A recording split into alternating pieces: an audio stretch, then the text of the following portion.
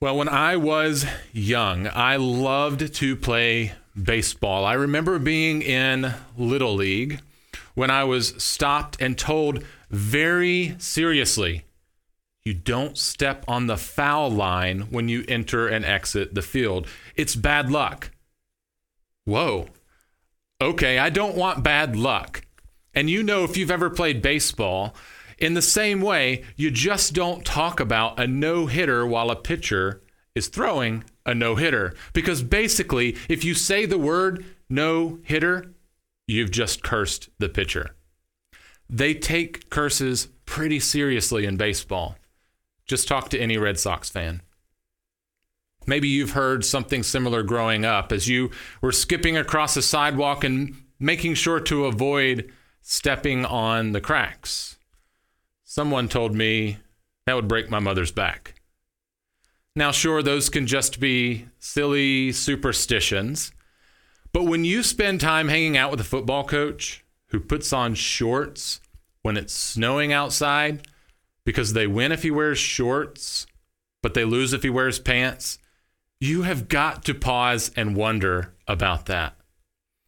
These little superstitions to bring favor or to avoid curse are everywhere. And for every person that has avoided walking under a ladder or thrown salt over their shoulder or knocked on wood, it reveals something interesting about us.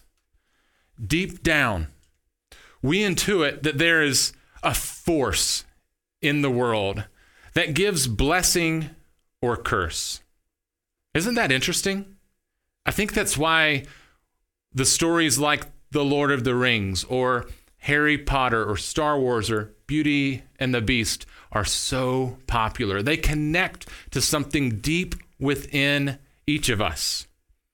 We believe that there's something or some force or some person at work in the world bringing blessing or curse. And whether we would call that luck or fate or karma, or even like Star Wars, simply the Force, what it reveals is that within every human is some type of recognition that there's something or someone that is at work bringing blessing or curse.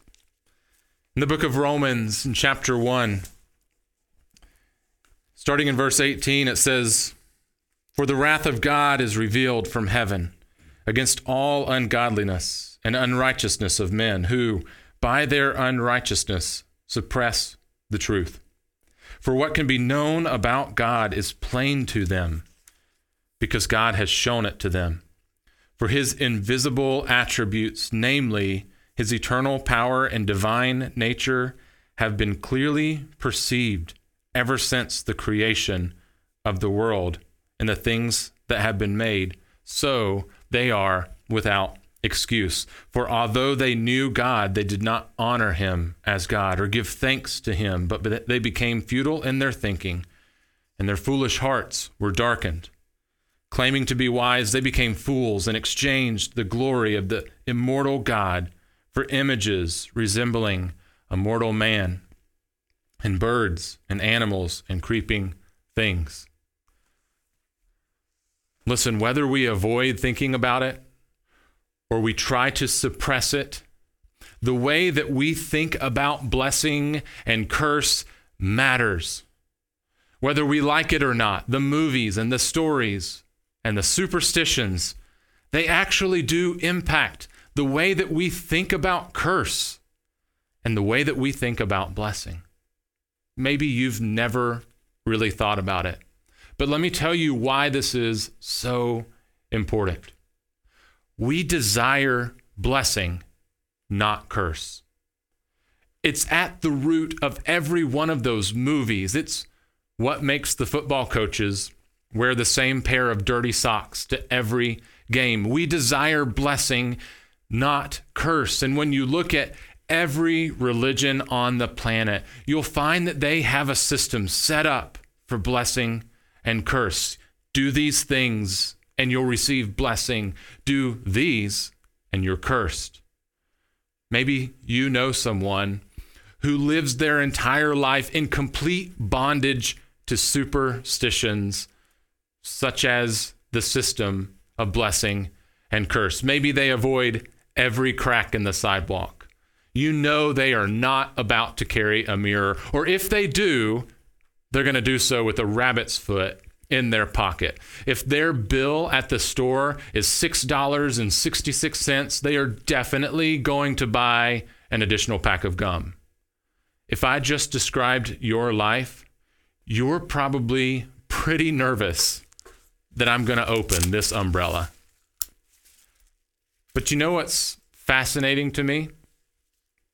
What's fascinating to me is that people live their lives like this, and they become a slave to so many small rules that they must live with incredible anxiety. For example, what are the rules for step on a crack, break your mama's back?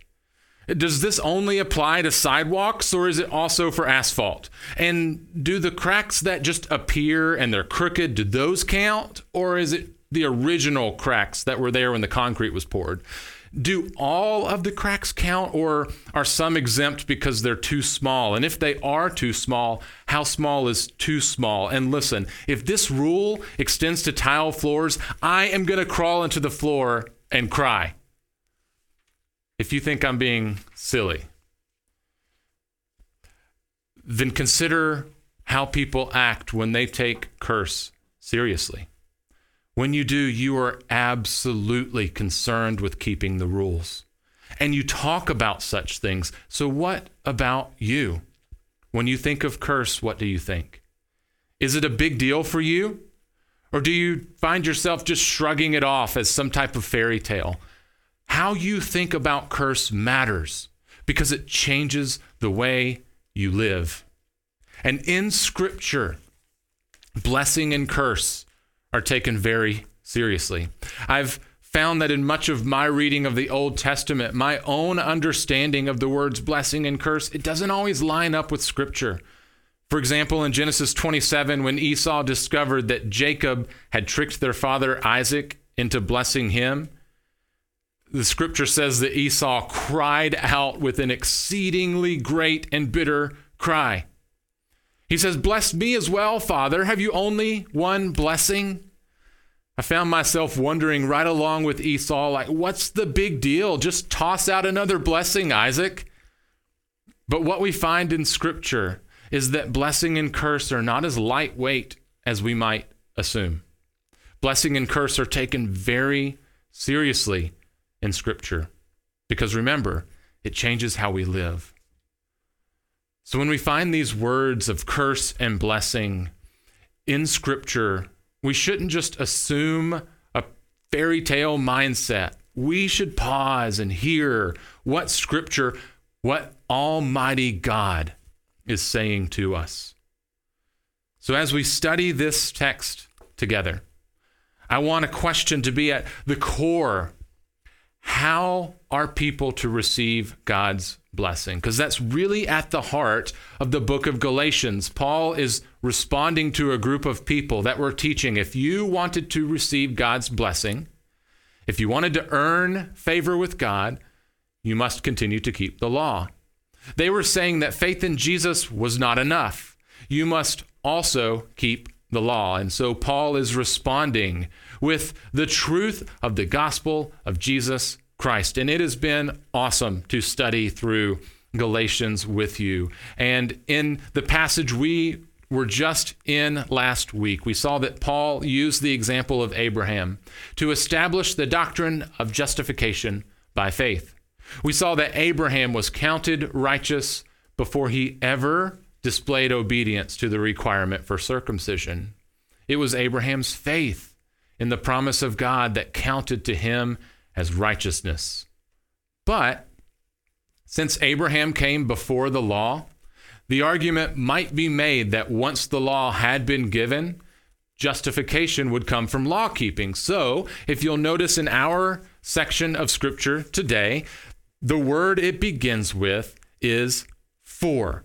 This is a connecting word. It connects the two sections together.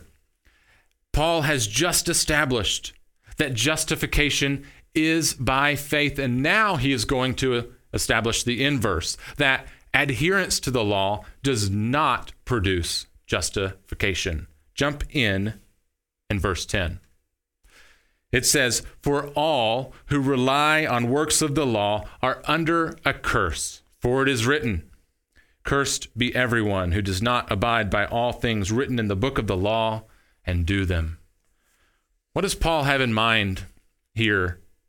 Where exactly is it written? Well, he's referencing Deuteronomy 27 and 28. And after giving the law to the Israelites, God made plans for them to be reminded of all the blessings and the curses in the law. Before they were to enter the promised land, the instructions were for them to stand on two mountainsides, reciting a litany of blessings and curses. This had to have been an amazing moment. The entire nation of Israel confirming God's law as he was fulfilling his promise in leading them into the promised land. Imagine the entire nation of Israel declaring in a natural amphitheater, Deuteronomy 27, verse 26, "Cursed be anyone who does not confirm the words of this law by doing them, and all the people shall say, Amen." This is what Paul had in mind here. And as we've already seen in our study of Galatians, the problem is that we just cannot keep the law.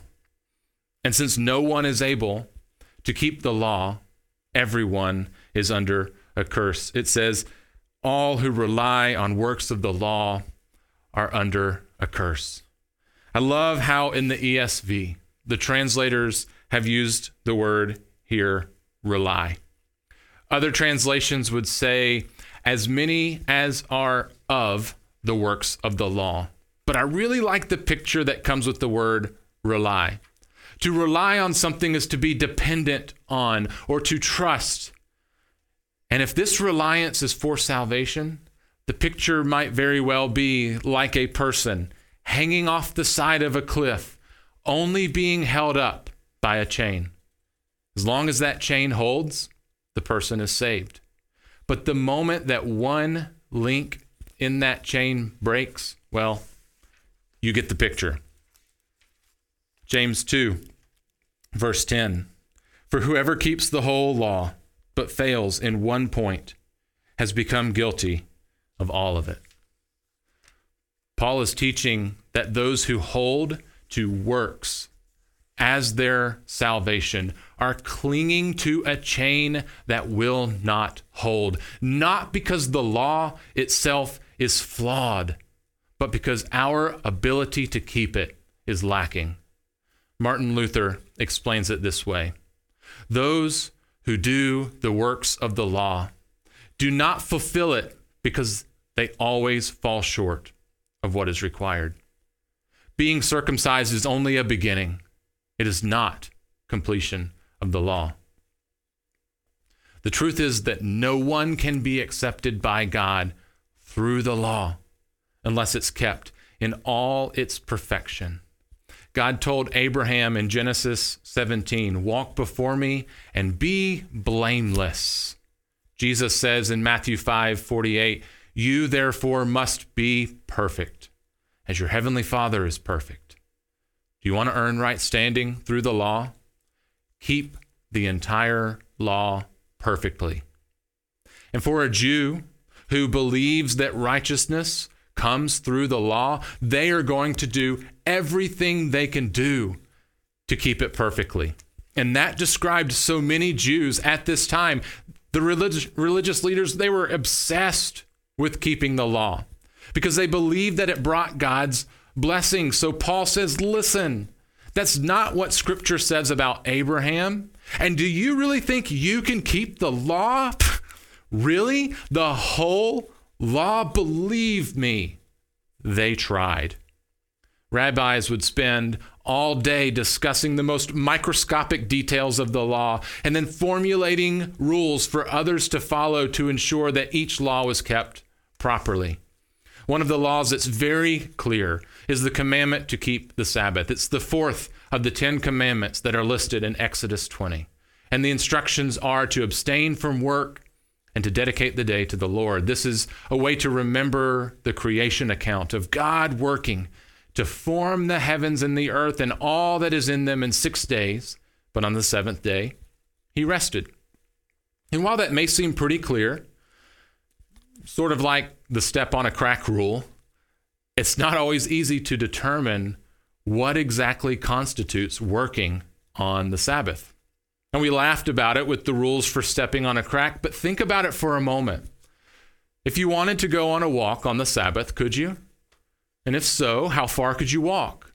And at what pace could you walk before a leisurely stroll that was restful suddenly became work? And we know it can become work because this is how many people get their exercise. So how far is too far? And at what pace is too fast?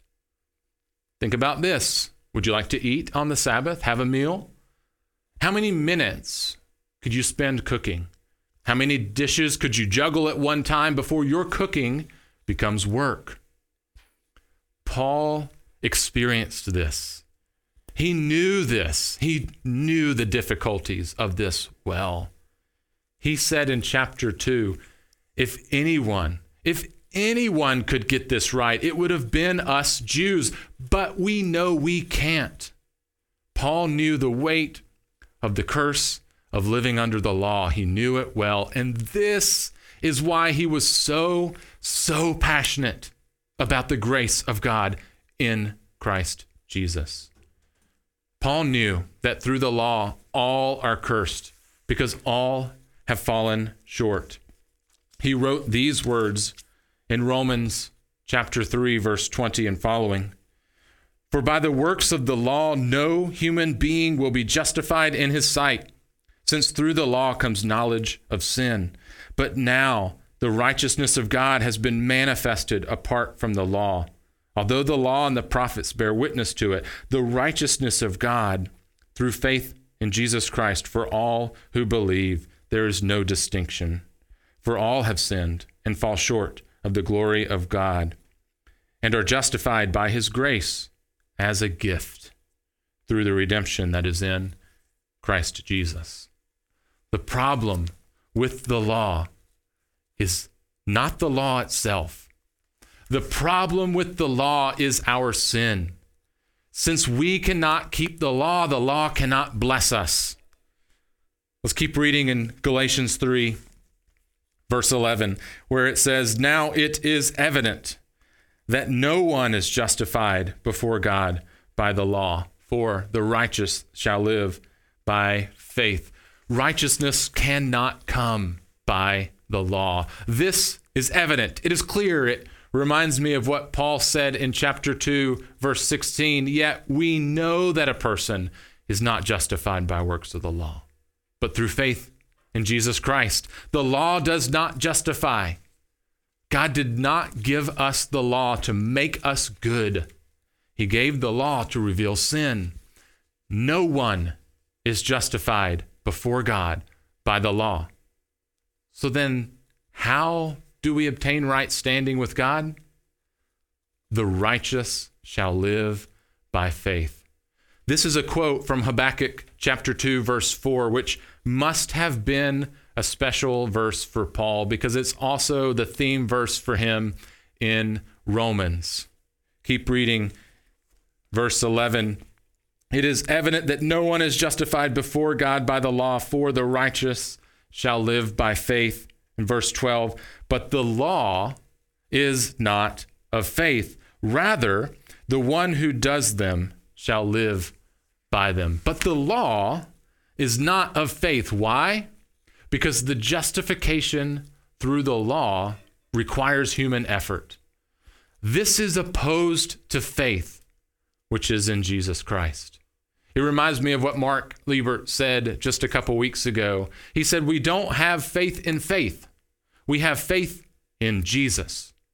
Justification is not earned. It is given. This is not by our accomplishments or doing enough right things.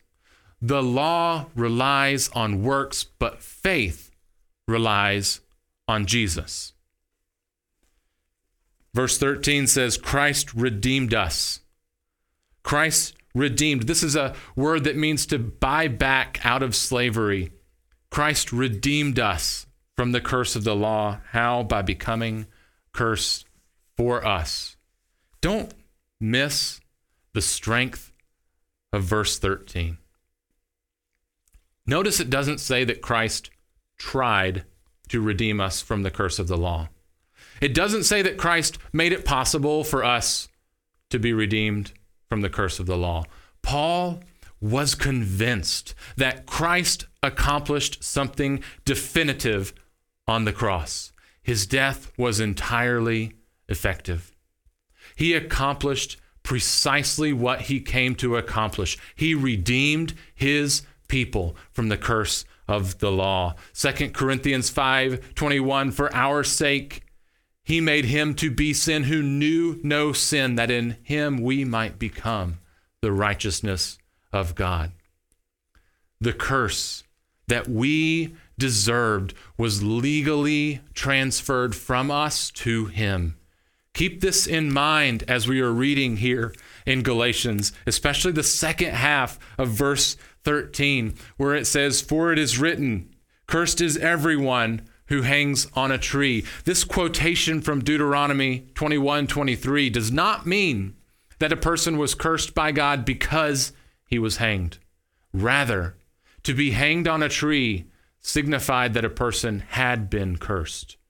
To hang on a tree was a demonstration of God's curse on that person. In other words, listen. Christ was not cursed because he was crucified. That's not what this means. At the cross, the curse of the law was transferred from us to the sinless Son of God. In that old, cursed cross, we see the wrath of God against the sin of humanity. And this is what makes the cross so important. This public display of power, the power of the gospel, is meant to provide us certainty about the sinfulness of sin and the wrath of God. Yet in the same cursed cross, we see more clearly than anywhere else the power of divine grace. God endured God's own curse to save us from our sins. And here's why. Verse 14. So that in Christ Jesus, the blessings of Abraham might come to the Gentiles, so that we might receive the promised Spirit through faith.